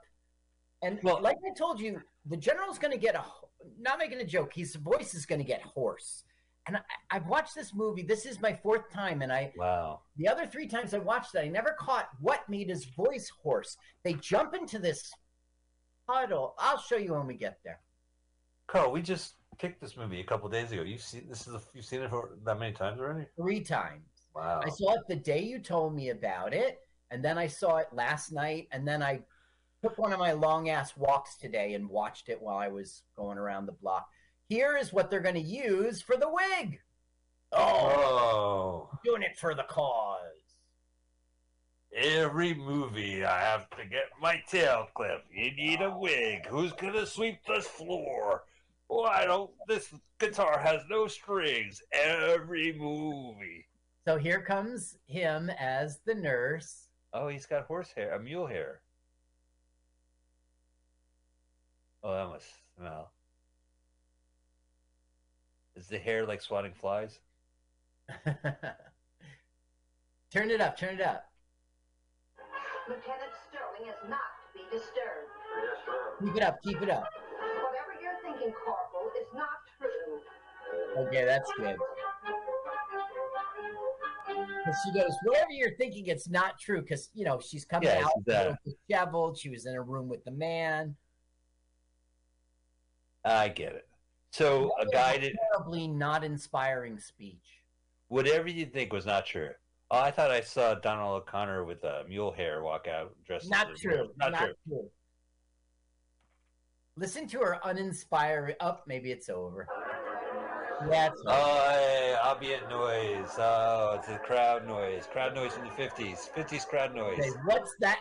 You sprung him loose? This is my fault, Major. Oh, yeah. What's the meaning of this? I'm responsible, Major. But you see, I thought the urgency was so great, there was no time to consult. I believe that Lieutenant Sterling can help us. The background noise. Oh, ambient background noise. Rhubarb and garbage. Rhubarb and garbage. And he still is in the whack. He'd better come through for us tomorrow, and he'll never get out of the whack. So she agrees to it. Get out of the wax. All right. Oh, so we'll never see him in this stupid outfit again. Right. That's right. And Francis is missing his ass hair. Donald O'Connor's contract with Universal had expired, and so there was like a little doubt if he would do this role again. But he agreed to make another film. He enjoyed making these films. And he said it was hard because he had to act serious so everyone would believe that the mule was talking. I don't think it's so hard, but... Well, you want to be in on the joke, like, oh, I can't believe this, can you? But no, you got to play it straight. So the only way it's going to work. Shakespeare did that a lot. Oh, so this is the big war game. Yeah, this is the big war game, and the women have to stay camouflaged and not get caught by the men. I think I've seen movies where they had war games like this. Like the end of the movie. Like war games. Yeah, right. I'm trying to think of a movie that had war games in it. War games? There was this one movie. It was like Navy versus... What was that movie? There was a famous one. Yeah. Where they kind of screw up at the end or something like that. What about Stripes? The movie Stripes. Didn't they also do this trick where they had competing teams? No, they had to really go break out. They had to go into East Germany and break out. There were captured soldiers, remember? Yeah, you're right. Sergeant Hulka was boots on the ground for that one. He oh yeah, that's right. Sergeant Hulka, who we love, Warren Oates from many things that we've seen. I guess Chill Wills has a Warren Oates vibe to him, like a lightweight Oates. You know what? Warren Oates is much better. He's got presence. He's got presence. He's got depth. He really hates humanity. Yeah, he was great in The Cockfighter. He was great in that movie with Jodie Foster. No. Oh no, it wasn't Jodie Foster. It was Christy McNichol, right? Christy McNichol. He was great in 96 in the Shade, 94 in the Shade, 92 72? 72 in the Shade. 72? That'd be a little chilly for Florida. Chill Wills. Now look, they're just walking right past all the chicks. Right. Look, you wouldn't even notice a beautiful woman if you tripped over her. Well, I'd notice if I saw her bush. Her bush is on display. Oh, your bush is all green. Bush showing. Oh, thank you. I was so embarrassed. Your bush is showing. Oh, gosh. So they're analyzing the photos they've taken and saying, no, I don't see any. I don't see. He goes, well, what's that right there? Who goes, well, that's your bunker, General. Oh. So they're so far beating the men. They're staying hidden. Right, they're right there. Okay, now we'll have yokels. Yeah, and one of them is our sexy, pretending to be the sister.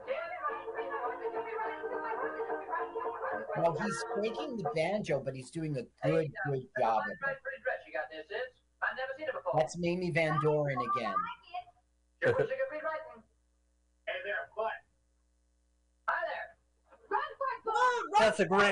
That's a great dress you're wearing. Wow, so that works out. It says the best of the West. That's her butt. Right, but it's a sugar shack. It's a sugar bag. Right.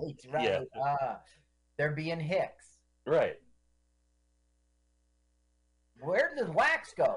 They went this way, that way. Let's go. So you see the fence there, right? Yeah. Okay, watch. Camouflage! These girls are cleaning up. Well, I guess it's nothing. This is an expression no one does in real life. Watch, he'll go, huh? Oh, well. You ever notice that? But that's always in the movies, but it never happens in real life that you say to yourself, huh? I don't know. Shrug it off. Shrug it off, yeah. Oh, hey, Carl, you passed me a joint, right? I'm like, I don't know, do you have COVID? That doesn't matter, huh? Well, I'll smoke it. Oh, well. Hey, I dropped this hot dog on the ground. My friend Andrew Rich will not smoke a bowl with you. He says, you have to bring your own paraphernalia so that... I respect him. Him. But what happens if you get it, Mike? You get sick. You get a little sick, right? All these stories about people are dying and respirators. No. It's nothing like that. It's just there was a time where you would smoke a bowl and it was this hot, it's this compassionate thing where you share. It's not like cocaine. And then it's like, well, I don't want to put my fucking lips on a joint that you just smoked. Fuck this shit. If you want to get high, bring your own pipe. It's not like he's not offering his weed. He's just saying, I don't want to share my pipe with you. Oh, no, it's perfectly cool. It's perfectly cool. As a matter of fact, the day I got COVID, I texted him because I hung out with him the night before. And I said, I have COVID. And he goes, damn! But he didn't have it. Because you guys didn't share a pipe. I don't know. We were at the same open mic together, and no, we didn't. You're right. We didn't. But I don't know that's like I don't know when I got it, when I was contagious. I just know where I got it. A friend of ours from the show, he got COVID, and he was like, I think it's because I was smoking pot with the comics after a show. Because the next day I got a headache. Although I'm sure it takes a couple days. There's their radio. And no. It's cool. They put it out right away. It's just a distraction, so he sets the radio down. Oh, I see. And he's going to take the radio. Now, he's in a camouflage tree stump. Once again, it's going to move, and the soldier's going to shrug it off. I thought it was over there. Guess it's over here. Who knows? How did they get the props? Is there a prop department? It's very weak. Well, I mean, we watched plenty of Bugs Bunny where he pulls shit out. The whole point of Bugs Bunny is that he just goes off frame and pulls whatever out. But you can do that in a cartoon. Before CGI, you could not do shit like that. Yeah. Okay, so now he's got the wrong walkie-talkie. They can hear the orders that the men are being given. And because the donkey sounds like the general, he's going to start giving wrong orders. Okay, my head just exploded. This is like when Jack dresses up as Jill. Even though Adam Sandler's dressing up as Jill anyway. I got to tell you, that movie was great and shit. It was great and shit. I think movie historians will be talking about Jack and Jill for the next decade. Okay, What? when Adam Sandler put on the dress and said, "I'm Jill," it was such bullshit. But do you remember when Al Pacino got there was someone had their cell phone in the audience and he fucking freaked on them? You remember that? But then later the cell phone rings again and he in the next night and he's ready to fucking beat the shit and he goes, "Oh, it's me. It's me." And he takes the call on stage. Well, he's terrific in that movie. Al Pacino, like when he does a 3-minute Dunkin' Donuts commercial. Do you remember when he was pretending he knew a foreign language? So he said to the servant, "The fox." Remember that? I know. I thought I was watching Scarface. I thought I was watching Godfather. The way he gibberish in another language. So even though that movie was crap, at the same time there were so many hilarious segments in there. And a lot of it is Al Pacino.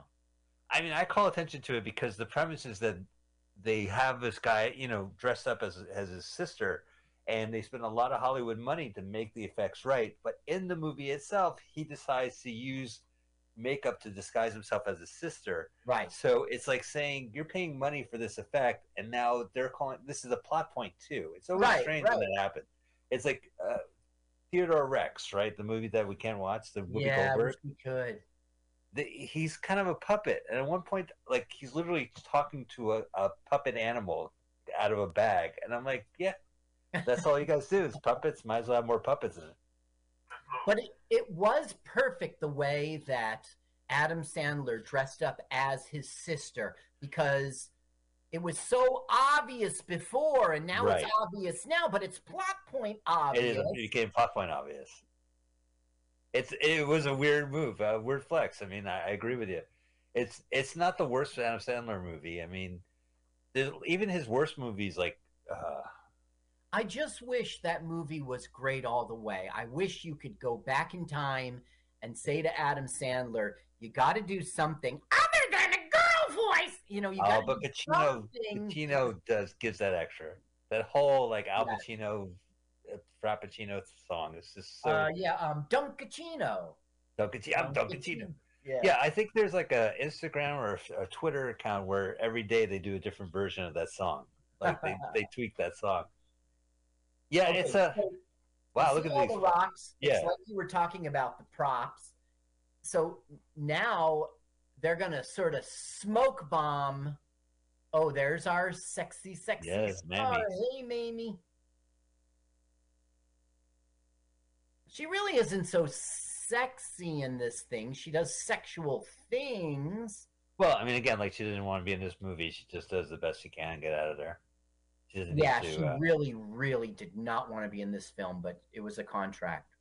We like Jane Mansfield. We watched the James Mansfield story, the TV movie with Lonnie Anderson and Arnold Schwarzenegger as the bodybuilder husband, and then we saw the Weird Wonderful World of Jane Mansfield, that creepy exploitation film they did after her death.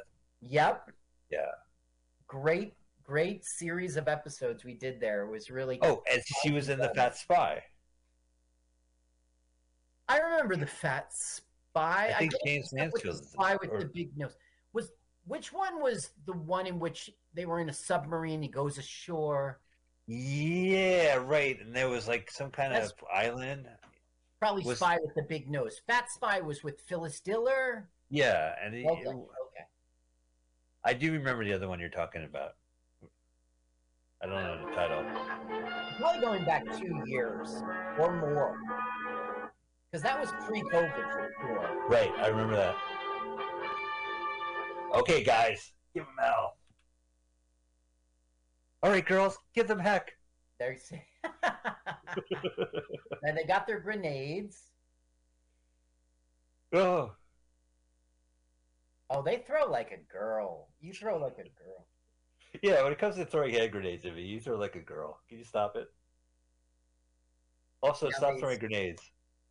This is the final push in which they're getting away because it's all smoky. Oh, look. He found one. It's obviously camouflage. Got it. Oh. Well, That's one thing I love about Mr. Ed. It's just he was so dismissive. Like the way he says Wilbur, like could express so many different ways. Yes. When he's happy, Wilbur. When he's distant, Wilbur.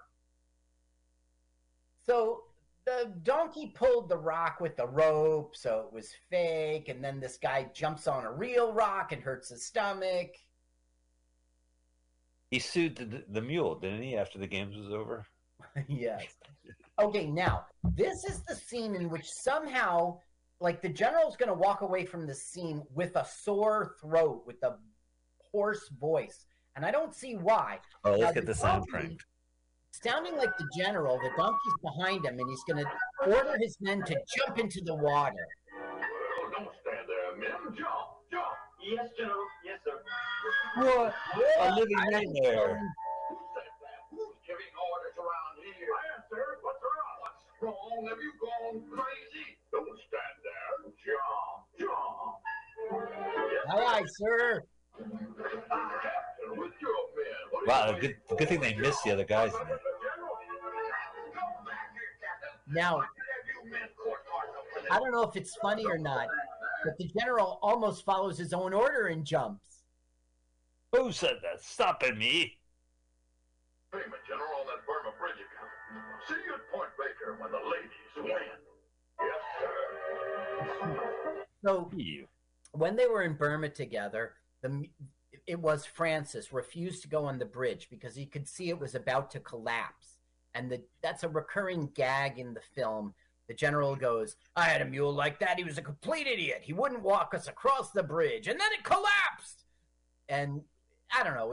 I haven't mentioned it till now because it's not the greatest callback, but. Right, yeah. Needs a better callback. Like, he steps in donkey shit in the beginning of the movie and then at the end of the movie. So Zaza Pitts goes, here, General, would you like some aspirin? And he goes, no, what for? And she's like, you're going to need it. So it's like, there's no sign of the women, General. Good. We're obviously beating them. If Right. there's no sign of them. There's no sign. There's just 16 bushes, 4 rocks by the finish line. But other than that, no women. Turn it up because he's like, you might as well give up now, Major. Louise, you may as well know this. Your girls are on their own now. That little male whack has been disqualified by now. There are still 2 minutes left. Yeah. Do you mind if I hold that much longer? 2 minutes. 2 minutes. Mule? Where's Sterling? Did you disqualify him? No, sir.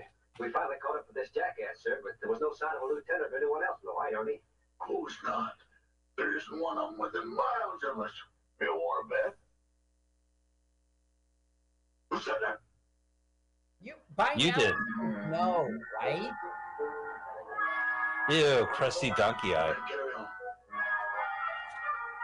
Wah, wah. Leave the mule with me. Hey, Buster.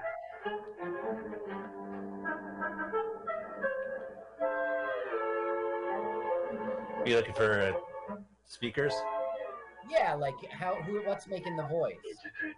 It's got to be a trick. It's from Russia. It's a Moscow mule. Better talking. Ah.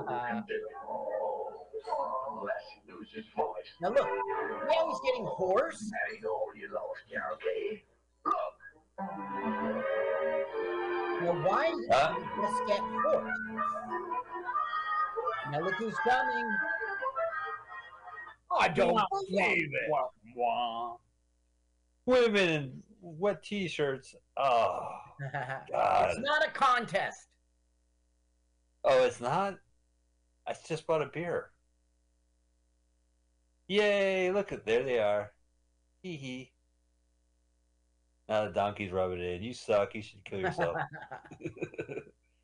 Now This look, is for your hoarse voice. Jaja Pitt's giving, you're going to need aspirin now.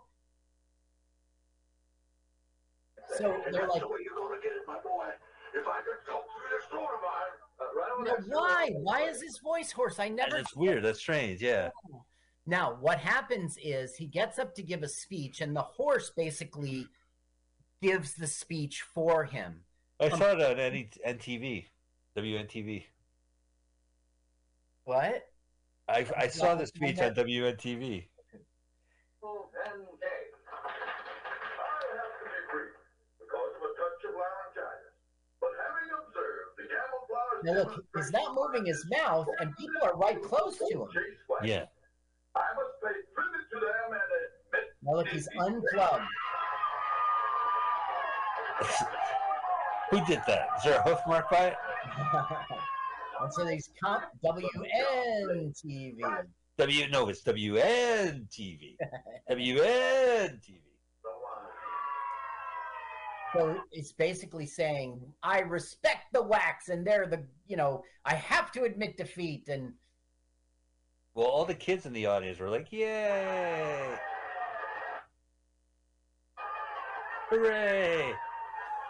Sound in this movie is so fucking basic. Give me some hooray sound effects.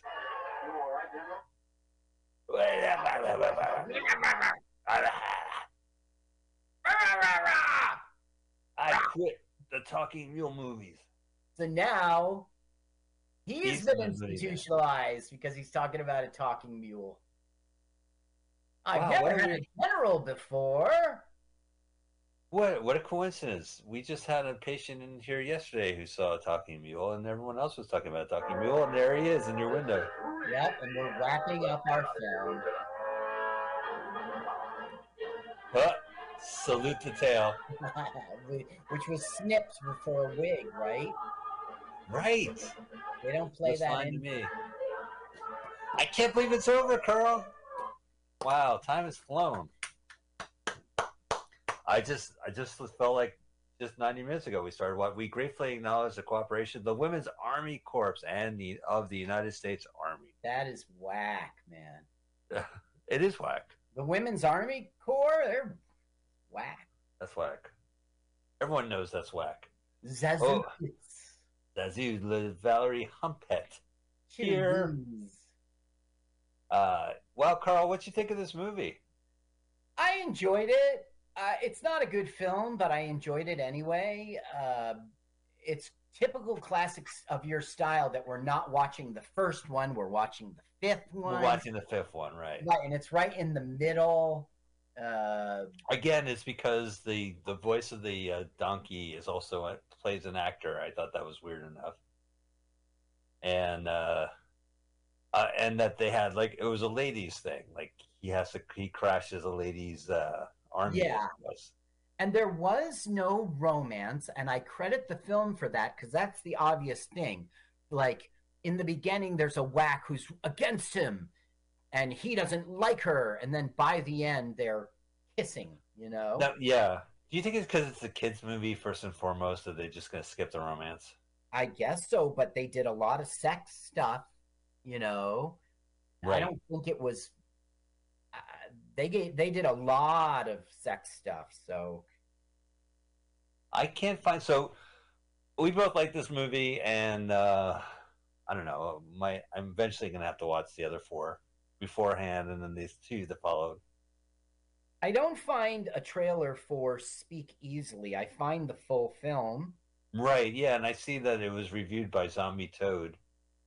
Does that mean we shouldn't do it? Is that a prominent... Yeah, Zombie Toad did a 2-minute review 13 years ago, so I think that might cross... Oh, but Mike, we do something different. We watch the whole film. We're watching the whole movie. Of course, no, we're fine. We're good. Oh, I should mention, Carl, there is Giant Bomb, which is a big deal gaming podcast empire. Okay. They just watched, they did a watch-along for The Terminator. Oh, interesting. Yeah, which we did a couple years ago. Get away with that because of copyright. Well, they don't care. There's, they're younger than us, so just go ahead and do it. So okay. yeah. So if you guys want to check out another, because we did The Terminator, we did it as a special show. Right. It's not on YouTube because you didn't want to risk copyright, and the only way you can get that on YouTube is to be part of our Patreon, which doesn't exist. Right. Yeah. We actually pay you to make sure that we don't have a Patreon. Yeah, we'll pay you if you will watch this Terminator, please. You got to watch the whole thing, though. All right. Well, we want to watch next week. As we mentioned, we're going to watch the Buster Keaton Jimmy Durante pairing, "Speak Easily" from 1932. As Carl mentioned, we don't have a real trailer for it. We have several versions available, and we'll definitely watch one. Well, here, I'll do a trailer for you. Ready? 1930. RKO Radio Pictures presents a radio picture. Ba, ba, ba, ba. Oh, it's Universal, right? Hey, the guys who hold the contract to Buster Keaton has a Buster Keaton movie. Is starring... it really 1932? Because Yeah. how could O'Connor be in it? No. He's not in this one.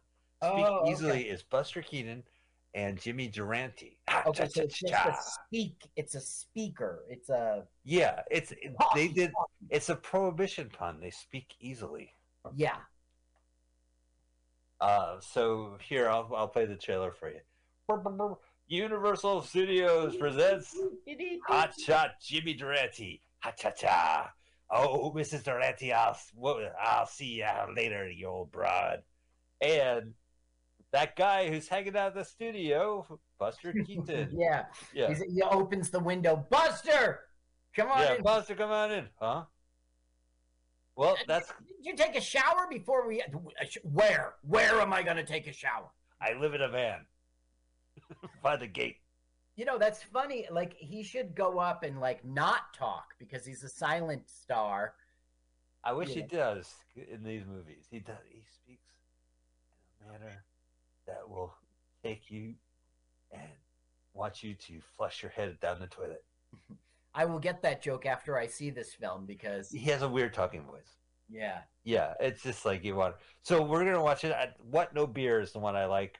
It's not on the YouTube. So fortunately, him and Jimmy did a bunch of movies together, including Speak Easily from 1932. That'll be our movie next week. So as always, we are streaming on the Mutiny Radio. So check us out next Sunday at 2 p.m. Pacific Standard Time.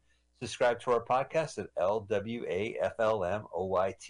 And you can get the audio every Sunday night or subscribe to the YouTube channel, same acronym, LWAFLMOYT, where Carl will sync the movie and the podcast. Carl, anything you'd like to promote? And you do so much work on this. I would love to give you... CarlSucks.com. That's CarlSucks.com. the place to find out what's going on with me. Sounds good. And I have nothing going on, so there's nothing to worry about. We'll see you guys next Sunday. Bye! Let's watch full-length movie on YouTube with Michael Spiegelman. Hi. Let's watch. This is Carl. Movie. I'm Mike's friend. On YouTube. I wrote this song. My turn-ons are sad sheets. I like to pee outdoors.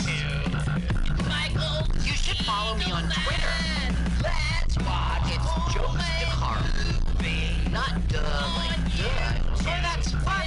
It's duh like French. So it's Jokes de Carl. Follow me now. With Michael Spiegelman. Thank you very much. This is...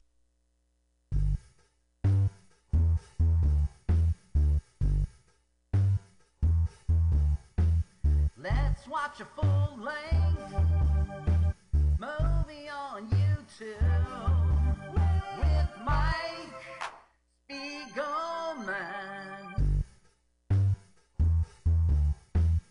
Let's watch a full-length movie on YouTube with Mike Spiegelman. It's been over 1 long year watching movies bad, strange and weird, commandeered by Michael. Hi, this is Carl. I'm Mike's friend. I wrote this song. My turn-ons are French poodles, Chinese noodles, and German strudels. You should follow me on Twitter. It's Jokes to Carl. That's the French duh, not the duh. Now let's watch a full-length movie on YouTube. Michael?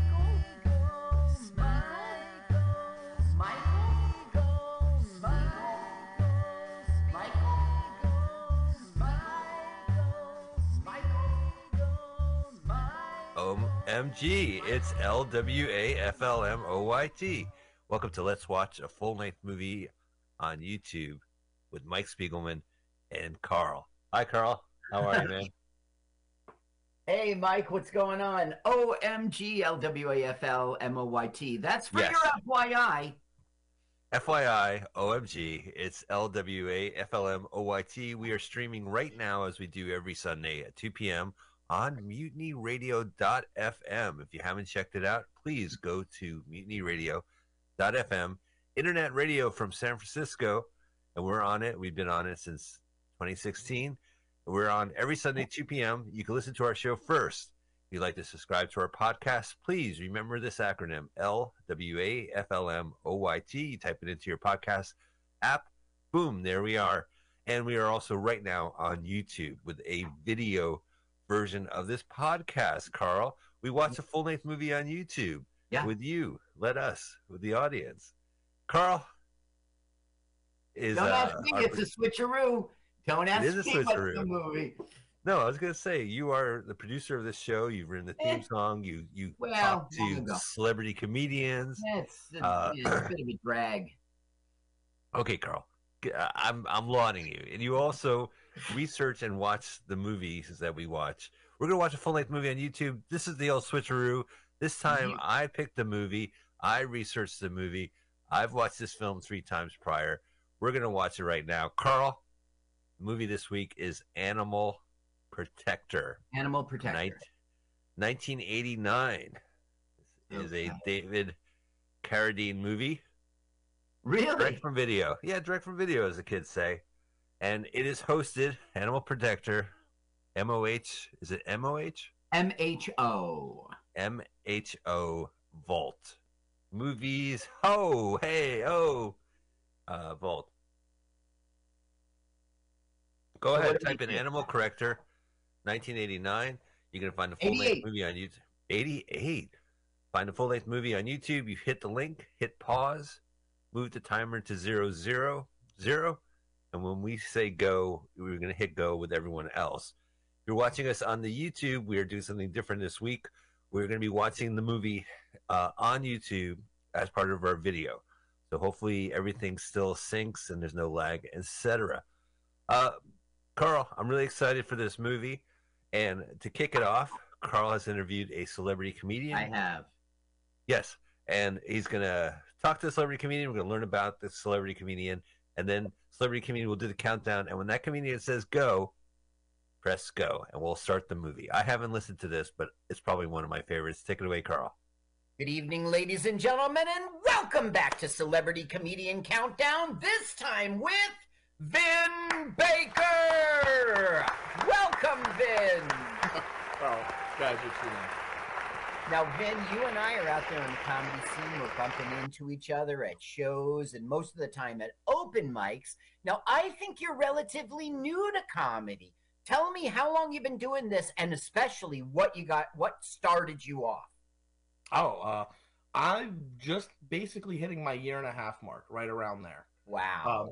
So yes, definitely new to comedy. What started me off in comedy, I've always loved it.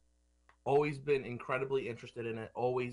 I've consumed it since I was a child, and I've always been that kid that I would get in trouble from teachers because they would yell at me because I just loved making people laugh. It was my thing.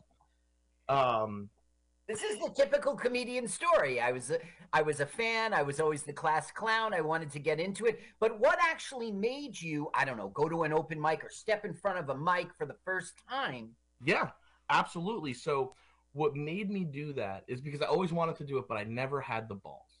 That was the reality of it. And Carl, I'll be honest with you, I put myself out there for a girl and it didn't work out. Okay, and, we've been there before. And I sat there and I said, I feel like crap right now. And if I could sit there and feel like this, I can go up on a mic and bomb and be fine. Okay. And then that's when I started with Chip's class. Okay, so you took the class at the Comedy Cove with Chip Ambrosio. Correct.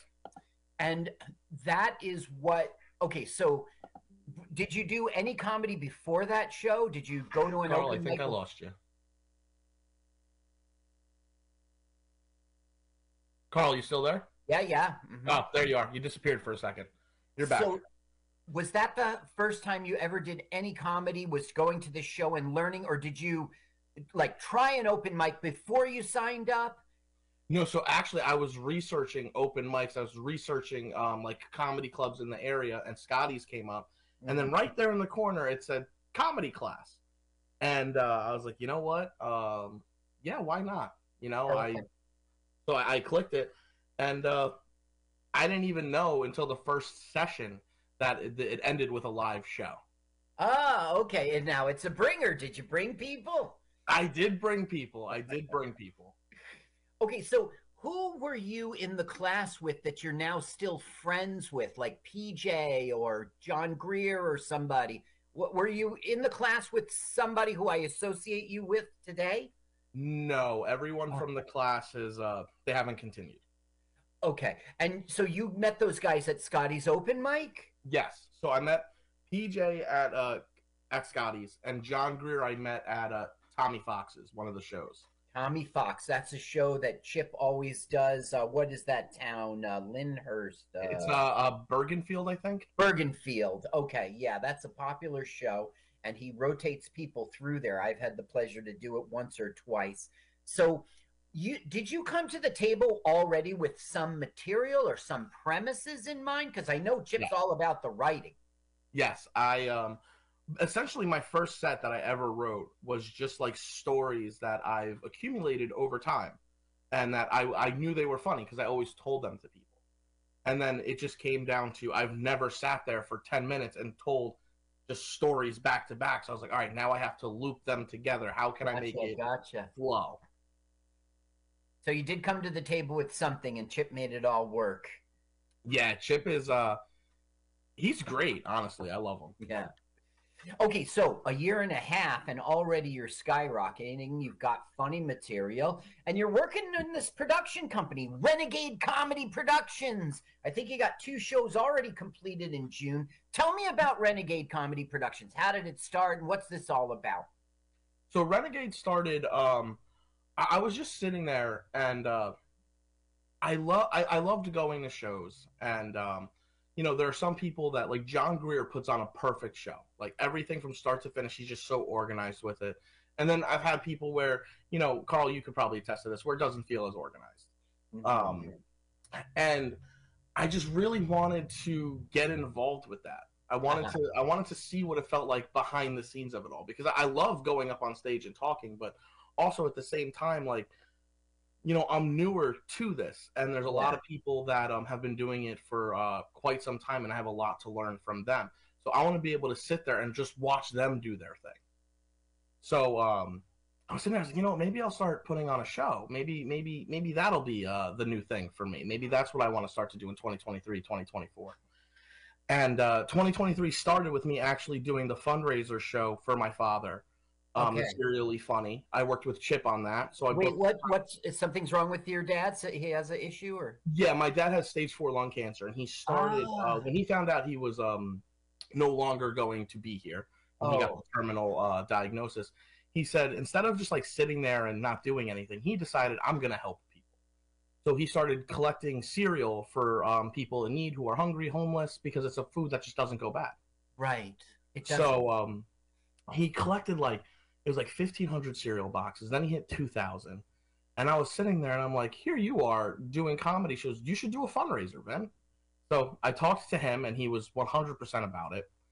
And then on New Year's Eve of 2020, turning into 2023, he ended up in the hospital, and we didn't know if he was going to make the weekend or not. Oh, okay. And lo and behold, he fought through. He's a fighter. He got through. And I'm like, all right, you've been thinking about this. Now I have to do action. I have to make this show happen. So I didn't know how to do that, though. So I called Chip, because that's always like my go-to person when I need to do something in comedy. And Chip said, give me a day. Give me one day, and we'll have venues. And literally the next day he messaged me and he said, we have this place, this place, this place, this date, this date, this date. Wow. And we landed on, I think it was, actually I have the poster right here because I'm going to frame it. Uh-huh. So we ended up Valley Burger and Brew. Gotcha. Yeah. Yeah. So that was on the 27th of January. We did the show. Program Brew. Yeah. What? That's in New York. That's Rivervale, New Jersey. River. Oh yeah. Okay. So I did that show with Chip. Chip helped me out a lot, and we ended up. It was a fundraiser. They're easy to sell out, but nonetheless, we sold it out. So that was a great feeling. And that kind of solidified. I was like, all right, I want to take that next step. I want to be behind the scenes. And then here we are now. I was